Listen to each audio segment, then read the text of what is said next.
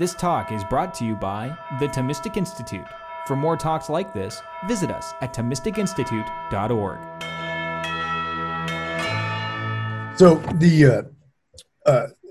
my more specific title of this lecture is "Can You Take a Picture of the Soul?" Okay, and I'll explain why that's the title as we go on here. Okay, so the title of this lecture is "Prima facie absurd." Of course, you can't take a picture of the soul. When we typically talk about souls, we have in mind spiritual or ghostly persons that do not fit at all neatly into our ordinary world of physical objects. That is, we take souls, if there are such things, to be immaterial substances that cannot be possibly captured by our senses, let alone imaged by cameras. Tonight, however, my plan is to complicate the picture, as it were, a great deal. In fact, at one point, I will argue that once we understand the notion of a soul as it is conceived by the Aristotelian tradition of philosophizing, there is a perfectly good sense in which you can take a picture of the soul. Moreover, with the ever-advancing technologies of functional neuroimaging, there is even a perfectly good sense in which we can video record the soul and its movements across the dimension of time. According to this Aristotelian tradition, a soul is a constituent of a living body, an organism. The soul, however, is not just any part of the organism, but one that plays a definitive role in determining the organism as being what it is. That is, the soul is an essential constituent of the organism. Thus, in observing the development of the essential structures of a certain type of organism, we are simultaneously observing, maybe even video recording, the soul of that organism. I will argue, however, that taking a picture of a mind is indeed just as absurd as it sounds. My case will not be based on the claim that minds are immaterial substances, beyond the direct reach of the senses or technological means of producing images. Rather, minds are not substances at all. That is not to say that there are no minds. I think that sort of talk is self-defeating. But that there is no discrete object, whether it is a part of an organism or not, that can be identified as the mind. The main premise of this argument, as I will argue in what follows, is that there is no single event or occurrence that can be identified as the content of the mind. That is, thoughts cannot be identified with anything in particular. The idea here is that minds are no more than collections of the thoughts, psychological dispositions, and mental contents had by organisms. Since, as I will argue, thoughts cannot be identified with any discrete occurrence, they cannot be identified with any single event in the nervous system, or even a series of such occurrences. This conclusion does not amount to the claim that there is therefore some immaterial organ with which the mind can be identified. That does not follow at all, although such a hasty inference has often been made. Rather, the claim is that minds are not the sorts of things that can be neatly identified with any particular thing. The non-particularity or insubstantiality of minds is no strike against the reality, as indeed being is said in many ways, but only indicates that minds are not particulars or substantial beings. What we do get for our steep investment in the metaphysics and philosophy of mind that follows is pretty rich. I believe that our efforts will be rewarded with two important theses. First, if the soul is something that can be pictured in as much as we can picture the definitive structures and collective processes of the human organism, then sciences which are able to study organisms through such imaging are indeed capable of studying the human soul. Specifically, the neurosciences, through the use of various electromagnetic and radiographic imaging techniques, are, by taking pictures of the human nervous system, at the same time rendering images of the operations of the human soul. The fact that the human soul, as many of us would argue, is transcendent of all matter in some sense, makes no difference. The neurosciences are picturing and illuminating the operations of the essential component of what it is to be human. Neuroscience is the most direct science of the soul, even though we might include all the biological disciplines under that moniker. Secondly, nevertheless, since the human mind, which partially emerges from the human nervous system, cannot be identified with anything captured in such picturing, it follows that no matter how successful we are at mapping the human organism, brain and soul alike, we will not have exhaustively explained the human mind. Having a mind is much more complicated, happily so, than anything that can ever be shown in an image. The upshot is that other ways of approaching mindedness enjoy a certain autonomy from the neurosciences. there is more than one true story to be told about the human being and her thinking. Taking the human case, having a human soul is a necessary condition for having a human mind. Having a human soul, however, is not the very same thing as having a human mind. In fact, one can have a human soul while failing to have a mind at all. At early stages of our development, all of us had human souls without yet having achieved our minds. Neuroscience, as the most direct science of the human soul, is a necessary part of our understanding of what it is to have a human mind, because minds have souls as necessary conditions. That is, we cannot understand the human mind without understanding the soul as it is embodied in the human organism. Yet, what neuroscience has to show us does not exhaust what there is to know about the human mind, because having a mind has other elements external to the organism as necessary conditions. At the very least, that is what I hope to show in what follows. Can the mind be pictured? A recent edition of a very popular introductory psychology textbook refers to a set of images produced by various brain scanning devices as, quote, windows on the mind. And this caption appears within a section under the title, Windows on the Brain. The implicit idea here seems to be that these images are windows on the mind because the mind and the brain are just the very same thing, the same object. The supposed picture of the mind is also a picture of a brain, so the caption that glosses it entails that taking a picture of a mind is the same as taking a picture of a certain organism engaged in a certain activity. In this case, an active human brain. That is, a mind is the sort of thing that can be captured in a discrete image, what I'll just call a picture. Because the mind just is the brain, and we can certainly take images of the brain. In fairness to the authors, no such claim is explicitly made in the text, but at the same time, this mind-brain identity thesis is likely how students reading the book will interpret the captions. In fact, the authors claim earlier in the text that, quote, modern biological psychologists have rejoined mind and body, and now view the mind as the product of the brain. Talk like the mind is the product of the brain and the mind is based on the brain suffuses these sorts of discussions. But it is ambiguous. For example, is the product of and is based on are not the same as, identical to, or is the very same thing as. So which do the authors mean? I take it the latter because it is fairly typical to presume among secular intellectuals that once all the facts are in about the brain, so will all the facts be in about the mind. Notice, however, that the claim implicit in the caption is ambiguous. Does the caption mean that every case of taking a picture of a mind is a case of taking a picture of an active brain? Does it mean that every case of taking a picture of an active brain, at least in the activity pictured in the textbook, is likewise taking a picture of a mind? I'm not quite sure how to sort those questions out for the authors. So let's operate under the following modest and charitable supposition. The caption claims that taking a picture of an active brain of a certain sort is sufficient for taking a picture of a mind.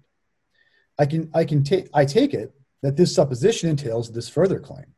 Being an active brain of a certain sort is sufficient for being a mind.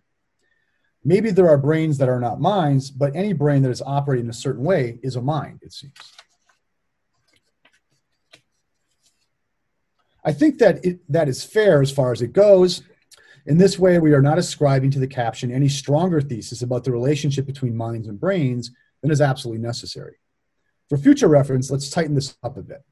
Let's suppose that the state of the mind supposedly in the picture is thinking about Paris. Let's further suppose that the state of the brain in the picture is, just to give it a name, zeta. Of course, what I'm calling zeta, the state of the brain in the MRI in the textbook, in reality may have nothing whatsoever to do with thinking about Paris. But let's just roll with this as an example. Thus, the author's claim is that a brain's being in zeta is sufficient condition for a mind's being in a state of thinking about Paris. In what follows, I will argue that the brain's being in zeta is indeed insufficient for the mind's being in a state of thinking about Paris. That is, a picture of zeta is not a picture of thinking about Paris. Thus, since picture thinking is not the same since picturing thinking is not the same as picturing an activity of a brain, pictures of brains are not pictures of minds. There might be a part-whole fallacy in this vicinity, but I'm confident I can assuage that worry in our discussion later if need be. Before we get down to that argument, one more clarification is probably necessary. What do we mean by all this talk of sufficient condition? I'm sure you know what sufficient means in common English, but here it's being used in a sort of technical philosophical sense. In this context, when we say that X is sufficient condition for Y, what we mean is that any occurrence of X is likewise an occurrence of Y. Another way this is often put is that X necessitates Y, or Y supervenes on X. Whatever way you put it, the idea is that there is no way the world could be such that X is there and Y is not. If things stood different with respect to Y, then they would have to have stood differently with respect to X. The way this is most often thought about by recent philosophers is that if Y supervenes on X, then every case of X just is a case of Y. Being X just is to be Y. For example, we might say that in order for something to be a statue of Dumbledore the wizard, it is sufficient that it be clay in a certain configuration. In such a case, we would not say that being a statue of Dumbledore, in such a case, we would say that being a statue of Dumbledore supervenes on being this configuration of clay. Notice that there certainly could be statues of Dumbledore that are not configurations of clay, let alone this configuration of clay. For example, the statue could be chiseled from marble. So we would not say that being a statue of Dumbledore is identical to being this configuration of clay. Nevertheless, this statue of Dumbledore just is this configured clay, and there's nothing else necessary for its being a statue of Dumbledore than it be this configuration of clay. In what follows, we will refer to this relationship as supervenience, such that being the statue of Dumbledore supervenes on being this configuration of clay. Notice that if this statue of Dumbledore supervenes on this configuration of clay, then taking a picture of the configured clay is likewise taking a picture of a statue of Dumbledore. To return then to our main question, does thinking about Paris supervene on Zeta? All right. Ludwig Wittgenstein, a very important 20th century philosopher, argues that we should answer questions like this negatively.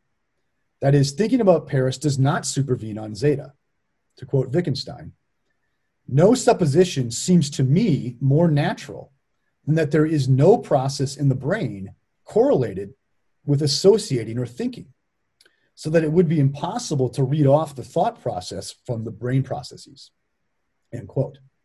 Don't be too hasty, as Wittgenstein is not denying a correlation in a more stricter sense between expressions of thought and processes in the brain. To quote Wittgenstein again, if I talk or write, there is, I assume, a system of impulses going out from my brain and correlated with my spoken or written thoughts, end quote. Taking our example, Wittgenstein does not doubt, and in fact he assumes, that any expression of thinking about Paris will be correlated with an occurrence of Zeta. I also see no reason for Wittgenstein to deny that this correlation might be retrospective.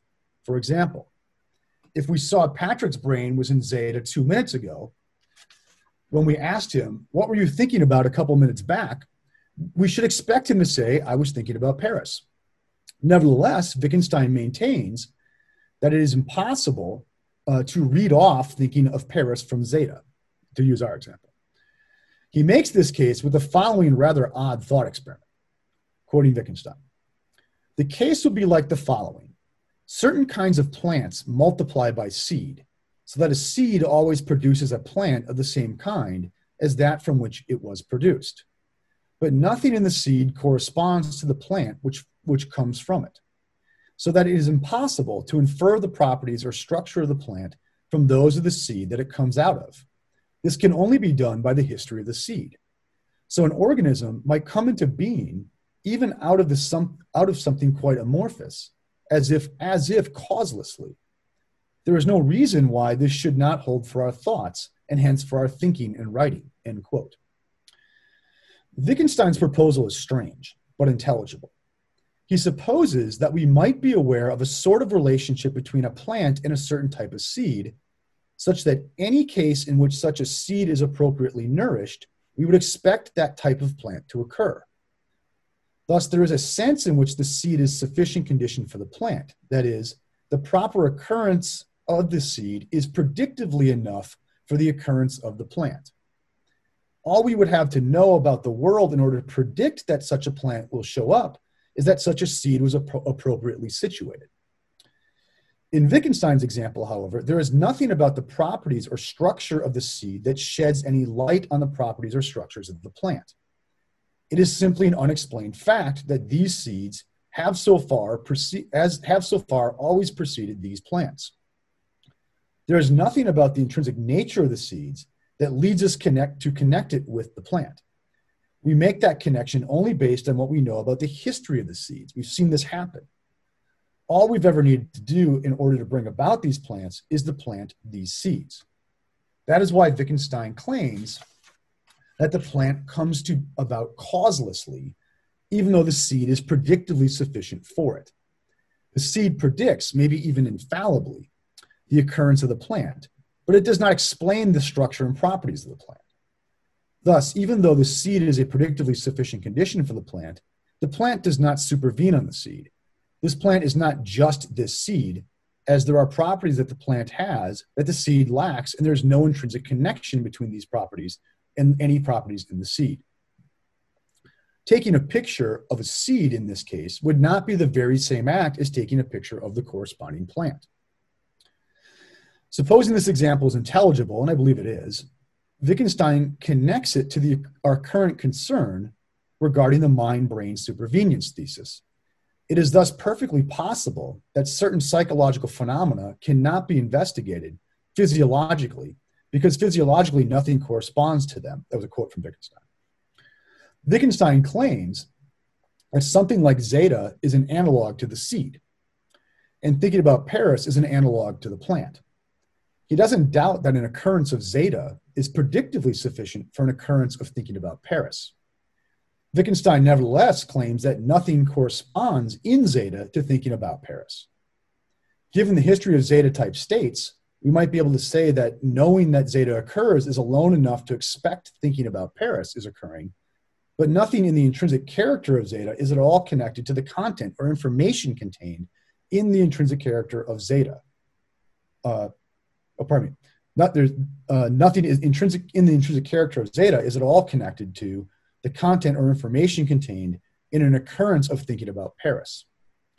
Ultimately, zeta is just a network of electrical impulses moving along highly structured membranes, and none of that has any bearing on the content of thinking about Paris. One might say that zeta occurs in regions of the brain associated with this sort of thinking, but that just seems to beg the question against Wittgenstein's point.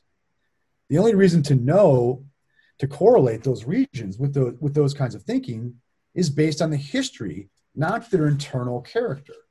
It is all just impulses along membranes that have nothing whatsoever to do with the content of the mental states. Okay, fair enough. But an obvious objection looms. Certainly, we might have only a non-explanatory correlation from a certain seed types to certain plant types. But that could just be reflective of our currently limited understanding of these seeds and those plants, and not an ontologically significant difference between the two. Maybe with further investigation, we will come to understand that there is indeed an intrinsic connection between the structures and properties of these seeds and plants, such that we can say there is something analogous to the supervenience relationship in play here.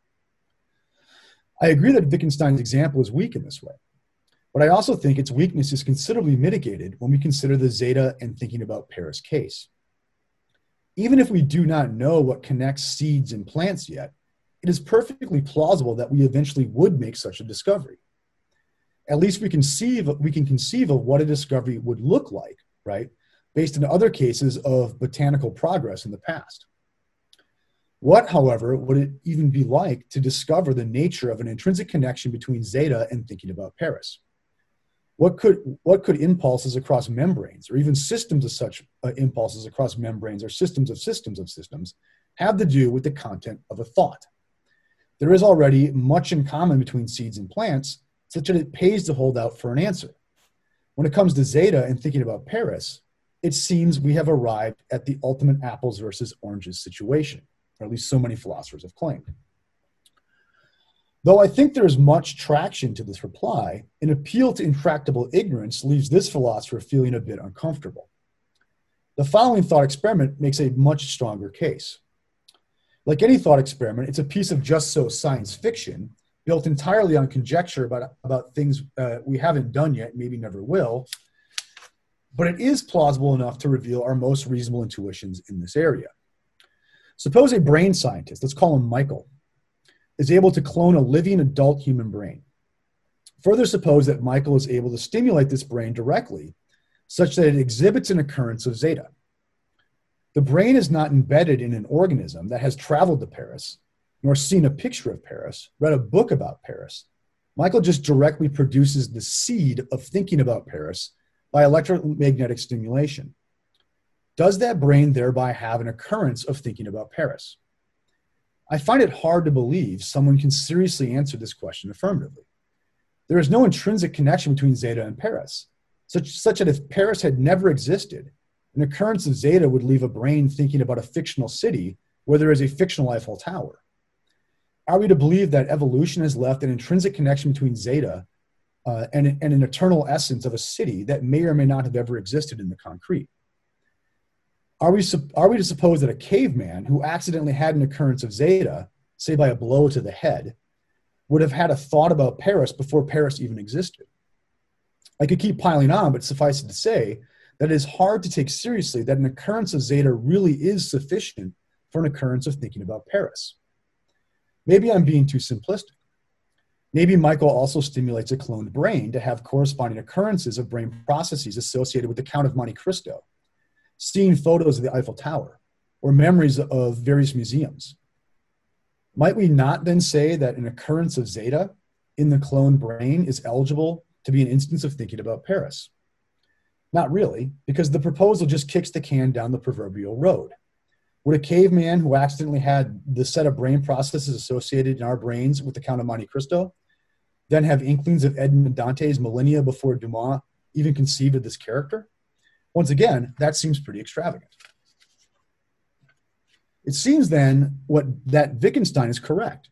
An occurrence of zeta is insufficient for the occurrence of thinking about Paris. Indeed, if we take our thought experiment seriously, we might even say that zeta isn't even predictively sufficient for thinking about Paris. In our thought experiment, Michael was able to produce an occurrence of zeta without producing an occurrence of thinking about Paris. Thus, thinking about Paris does not supervene on zeta, even in some weaker sense. Since, as we discussed earlier, we would say that one can picture thinking about Paris by picturing zeta only if thinking about Paris supervenes on zeta. We should now conclude that we cannot picture thinking about Paris by picturing zeta. Since minds are only collections of mental states like thinking about Paris, it follows that we cannot picture minds by picturing processes in brains. There are two ways one might easily make too much of the conclusion we have reached. We have shown that minds are not supervening on brains, and maybe even that the latter aren't even predictively sufficient for the former. That, however, is not to say that certain brain states are not necessary conditions for correlated mental states, nor that brains are not necessary conditions for minds. In short, one can accept all that we have argued thus far while accepting an if no brain, no mind thesis. Indeed, much of what we know about the world, both through science and common sense, should encourage us to accept just such a thesis. Furthermore, I have not argued to the effect that mental states should be identified with non-physical processes internal to a mind, which is itself identified as a sort of non-physical organ or substance that parallels the operations of the brain.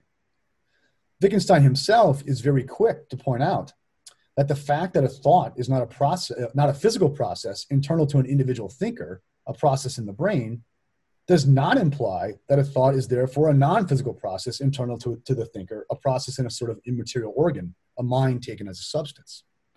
It would be quite odd to claim that an immaterial mind that acts as the ground for an instance of thinking about Paris would have such a thought even though Paris had never existed, etc. It is no less absurd to say an immaterial mind is thinking about Paris as an essential feature than it is to say that much about a brain. Rather, maybe a thought isn't a process internal to the thinker at all, either physical or non-physical. Whether it is taken to occur in a physical or non-physical medium, to have a thought about Paris requires that the thinker be related to Paris in some way, in some very definite way at that. The relation will require much more than just factors internal to the thinker and Paris. In our case, the history of the human organism must have gone down a particular path, which it might not have traveled. Assuming that thoughts are not really separated from their linguistic expression, the history of the English language, and the French language for that matter, is a necessary condition for this thought. While we're at it, it seems that all sorts of cultural, psychological, and sociological factors must also be taken into account if we are to understand the story of what it is to think about Paris in any one instance. Thus, what it is to think about Paris is ultimately not just something internal to the thinker, but something that arises as the interplay between the thinker, the physiology of the species, historical and cultural factors, etc., etc. If we are going to say that a thought supervenes on anything, we would have to say that it has as its sufficient condition an entire world and its prior history. John Haugland makes much the same point when he says, intelligence itself abides out in the world, not just inside. End quote. We are born into a universe of conceptual, material, emotional, and practical involvements, which always predate our arrival and which we always share with others. It is our being thrown into such a world that accounts for the content of our thoughts. That shared world is the place where thought occurs. It is not so much that thoughts occupy our mental space, brains, or even individuated mental substances, but that we occupy a world rife with thought. Again, with Haugland, quote, the meaningful is not our mind or our brain, but instead something worldly. And we do not store the meaningful inside ourselves, but rather live in it and are at home in it. The meaningful is the world itself, end quote. Haugland is not endorsing a sort of idealism according to which the world is some mental projection by a prior existing mind. Indeed, that is exactly what is being recommended against. Mind is a participation in a world, where a world is not merely a collection of physical things, but also a network of meaningful relations mediated to us through our shared skills, emotional concerns, and conceptual schemes that are constantly beholden to those concrete physical objects. Think of the world here not merely as the sum total of entities individuated in time and space, as in the world came into being with the Big Bang, but as the totality of things that make sense to us, that are meaningful to us, as in, I might say, meeting Jennifer in 1998 rocked my world forever. It is our participation in such a meaningful world that we receive thought and become practitioners of mind. If we are to indulge similes, we would do better to say that being a rational animal is more like being an antenna than it is like being a projector. Appeals to the occurrence of the world are hardly explanatory. So we are left to think of thought as something that will ultimately defy any sort of neat explanation in some more fundamental category. That's not to say that thought is something spooky or supernatural. We can study it through all the disciplines I've mentioned above, but none of them will result in a complete explanation. And there is no way to pull them together into a non-trivial summative account. None of our pictures ever really captures thought. Okay. So much for mind. So I want to talk about souls now.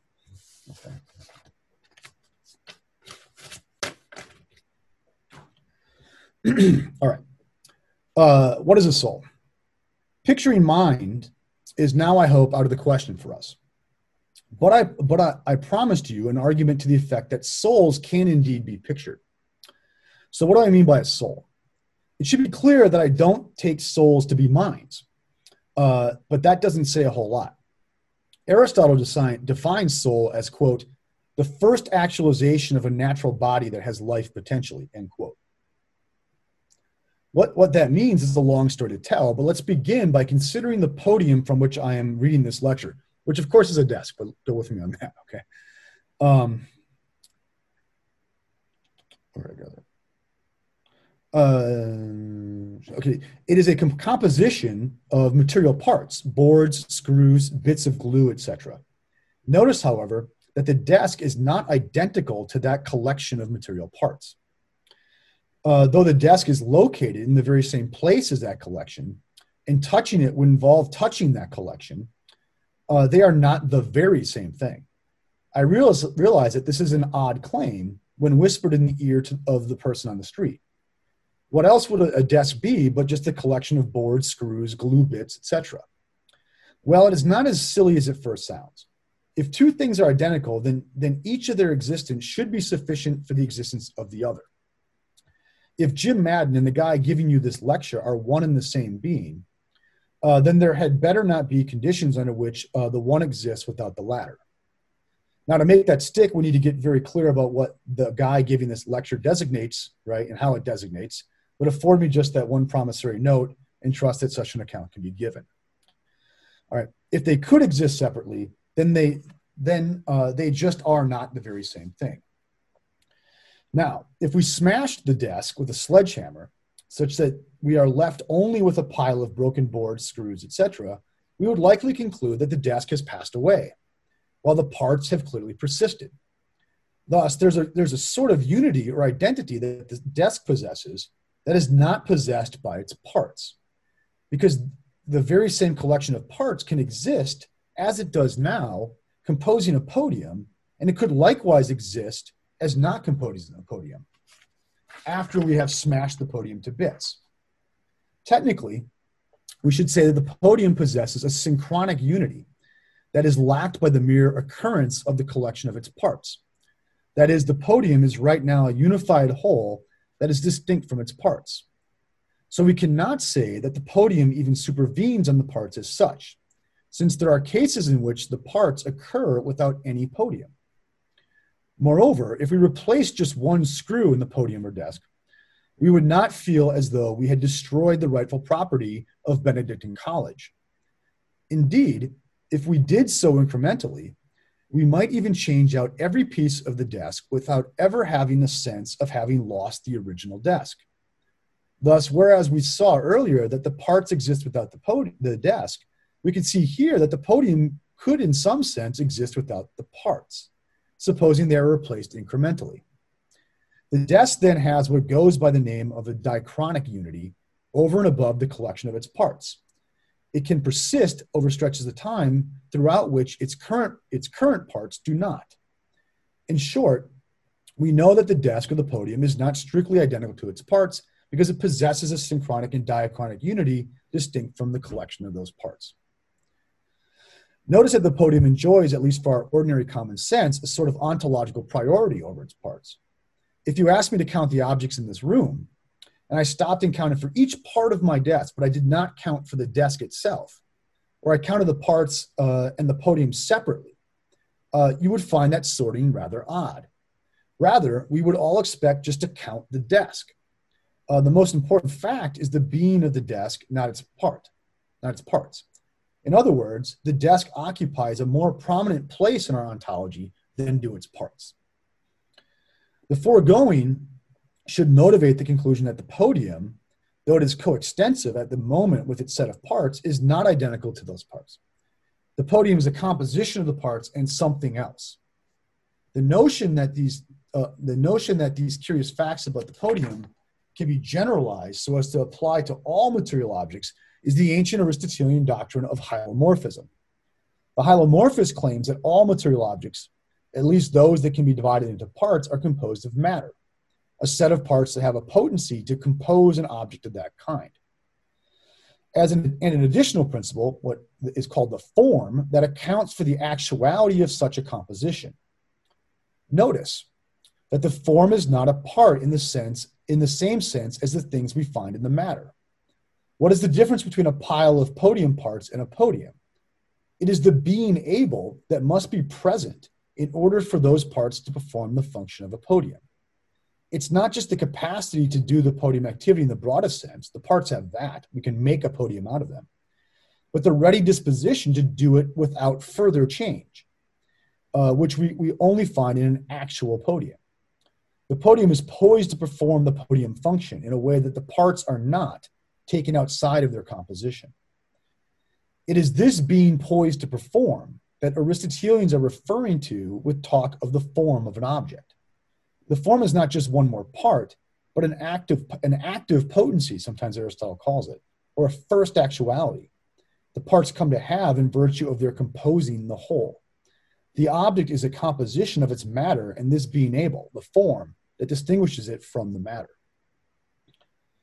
As I have said above, the Hylomorphous claims that this account in terms of form-matter composition can be generalized to cover all material objects.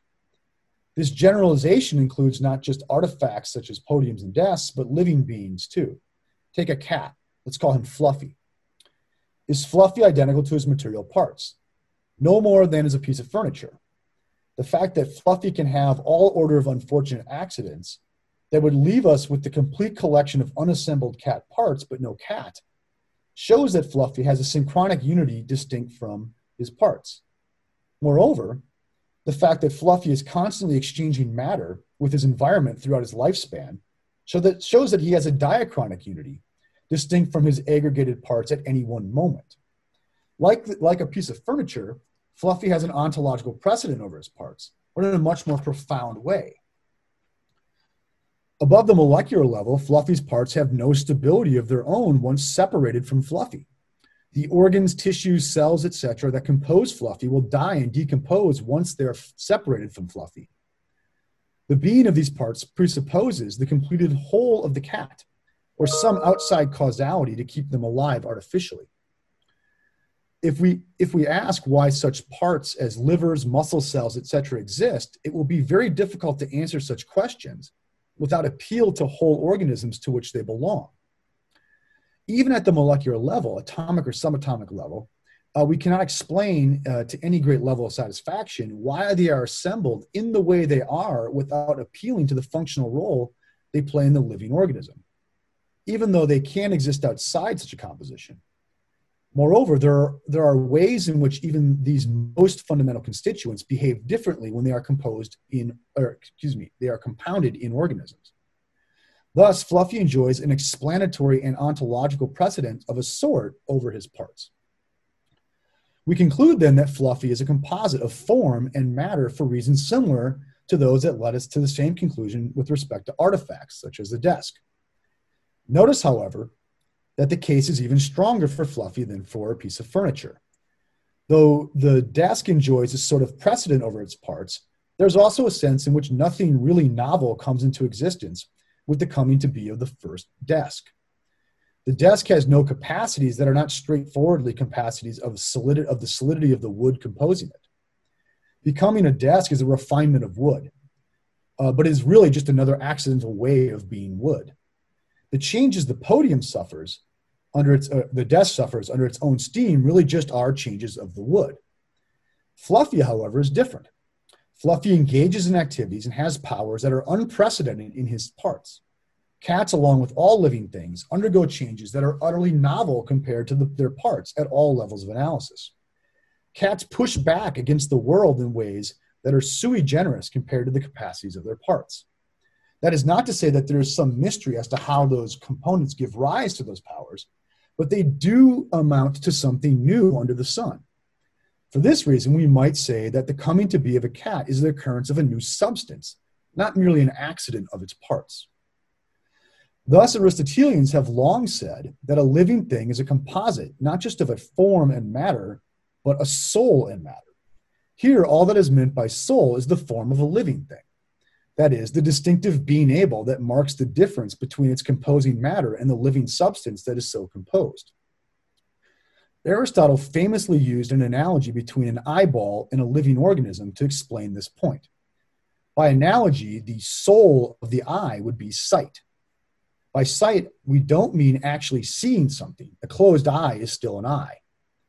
But the being poised to see that we only find in a living eye, as opposed to a decomposing set of eye parts detached from the organism. Being able to see is the actuality of being an eye, and it has ontological and explanatory precedent over the parts of the eye. They exist and are what they are because of their role in the function of the eye. Leaving aside the analogy, eyes are not living substances, but parts of living substances, Aristotle would say that the soul of the cat is the being able, right, to engage in cat actions that distinguishes Fluffy from his composing parts and other kinds of things those parts at finer levels of decomposition might have composed. Thus, the Aristotelian hylomorphist sees nature as rich with souls. All living things are compounds of souls and material parts. That is no trivial claim. Hylomorphism of this sort, and there are other versions, has profound philosophical ramifications, as it rules out any kind of strict reduction of organisms to their constituents.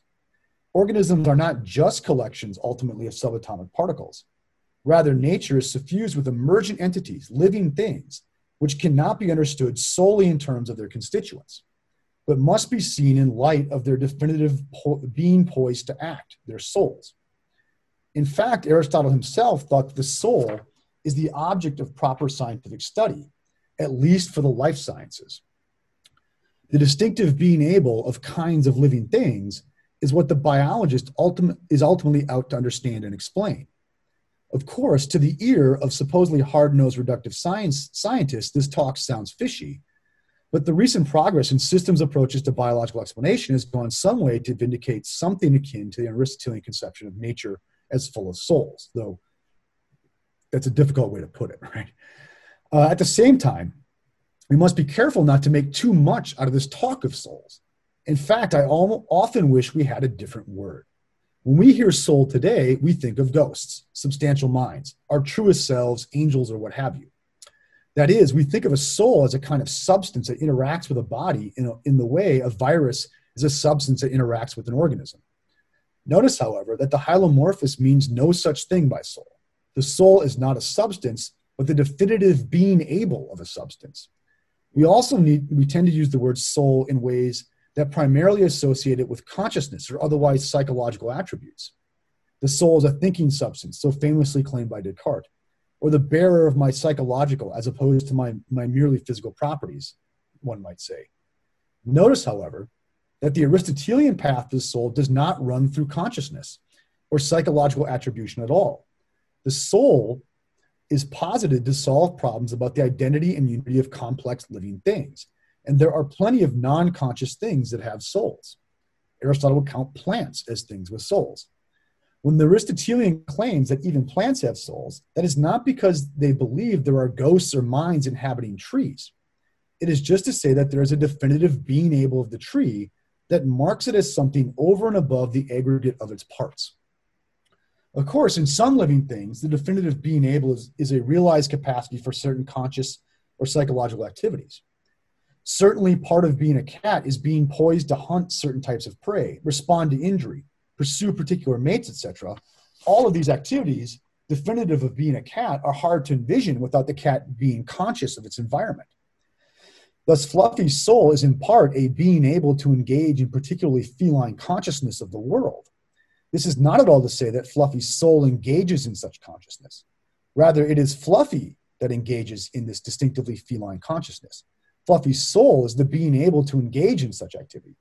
But it is Fluffy, as a biological whole, that so engages. Or at the very least, hylomorphism is consistent with such an emergentist or holistic view of consciousness. Finally, hylomorphism extends this account to human beings. That is, a human being is not identical to the aggregates of her parts because she possesses a synchronic and diachronic unity over and above those parts, and she enjoys an ontological and explanatory precedent over those parts. In other words, a human being is a hylomorphic compound of matter and form. Moreover, since a human being is a living thing, a substance novel as compared to its composing parts, it is a composite of matter, and that special sort of form Aristotle calls a soul. Notice, however, that none of this is to say anything particularly interesting about human beings as such, but simply to include human nature in a generalized Aristotelian account of nature. There is nothing special, according to the Aristotelian, about our having souls. That does not answer the question of whether there is anything special about the souls we do have, and that's a different kind of question. Okay. All right, now, kind of the punchline. Can you take a picture of a soul? All right. Notice that for Aristotle, the soul of a living thing is not an additional part supplementing its matter. Rather, the soul is the active ability to exercise the powers requisite of such a living thing. As Andrea Kern puts it, the soul is, quote, a form of a living being. It is that which answers the question, what is it by virtue of which this is a living being, end quote. The answer to that question will vary from one type of organism to another, as the activities that constitute its form of life will vary according to its kind. Thus, the human soul, for example, is just whatever counts for this configuration of matter to actually be a living human being instead of something else. Now, in light of all that, consider the following dense remarks from Aristotle. Okay, these bodily parts, then, are in a way prior to the compound, but in a way not, since they cannot exist when they are separated. For it is not a finger in every state that is a finger of an animal. Rather, a dead finger is only homonymously a finger. Some of these parts, however, are simultaneous, namely the ones that are controlling and in which the account and substance are first found. For example, the heart, perhaps, or the brain, for it makes no difference which of them is of that sort, end quote. That's really compact, and I expect that was nearly unintelligible. Okay, but let's unpack it. All right, take your run-of-the-mill body part, a finger. There is no sense in which a finger is prior to the organism as a whole, according to Aristotle, right? Because the finger, as being a finger, depends on the compound for its being. Separate the finger and it begins to disintegrate, right? So if you cut my finger off, it will immediately begin to disintegrate as a finger, okay? Unless you artificially intervene, okay? In this passage, Aristotle is stopping us from generalizing that claim to the claim that all parts of an organism are inseparable from the organism. He claims that some parts are, as he puts it, A, simultaneous with the organism as a whole, because B, they are controlling, and that in which C account for the substance of that thing first found. Okay. His examples are D, maybe the heart and maybe the brain are these kinds of parts. All right. Let's unpack what he means by all of that. As far as simultaneous goes, there's some rather quaint ancient embryology in play here, but I think in principle we can see that Aristotle is not far off the mark. We don't just pop into existence with the full component of our human organs. The organism comes online incrementally. Whatever the first part of the organism is, that part in the organism as a whole came to be simultaneously. So if the liver were the first part of the human organism, then the liver and the organism came to be at the same instant. So there was a time when a liver then would have been sufficient for being a human. In a sense, then the liver would be separable from the rest of the organism, right? The rest of the subsequent parts, because it did indeed exist separately from them in the process of gestation. Thus, there is a sense in which some parts of the organism are separable from the whole. Now, notice that the special relationship, using our rather silly example, between the liver and the soul, at that early point of development, the actualization of the organism was nothing more than the liver. In those circumstances, the being able of that organism would be no more than the functioning of the liver, right? To see the organism at work would be to see the liver doing the liver thing. There's a sense then in which we could say at one point in development, the soul was the very same thing as the liver, okay? Now, Aristotle starts to lay out some conditions for being parts that are simultaneous with the whole. The first he mentions is control. That is, some parts play a special role in directing the rest of the organism's activity and development. Aristotle thinks that certain parts of the organism have a governing function of the rest of the organism.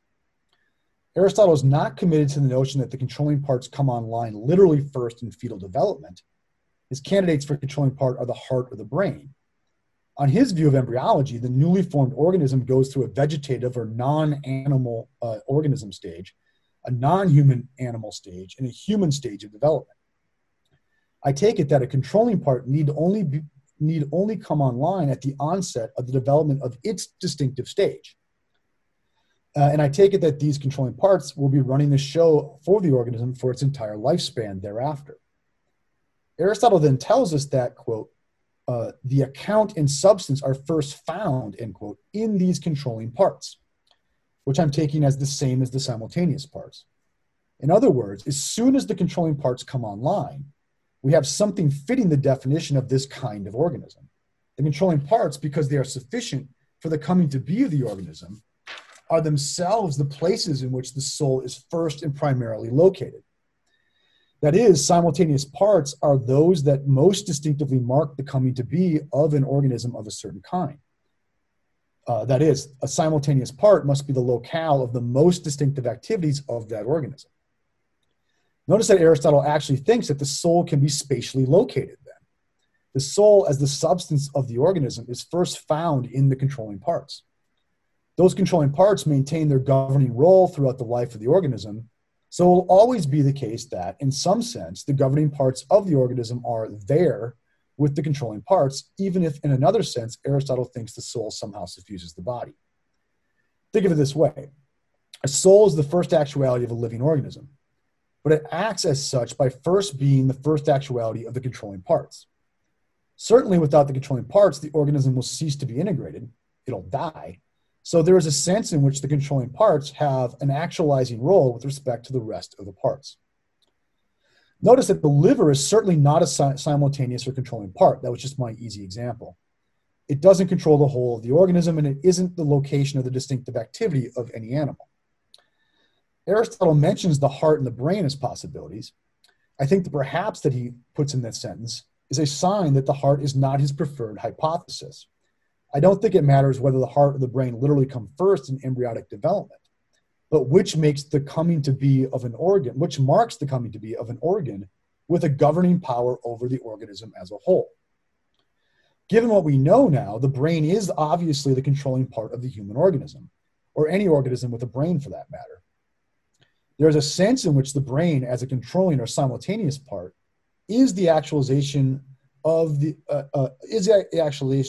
initial actualization of the organism. That is, to put it maybe a bit too simplistically, there's a sense in which the brain is the place of the soul more distinctively than any other part.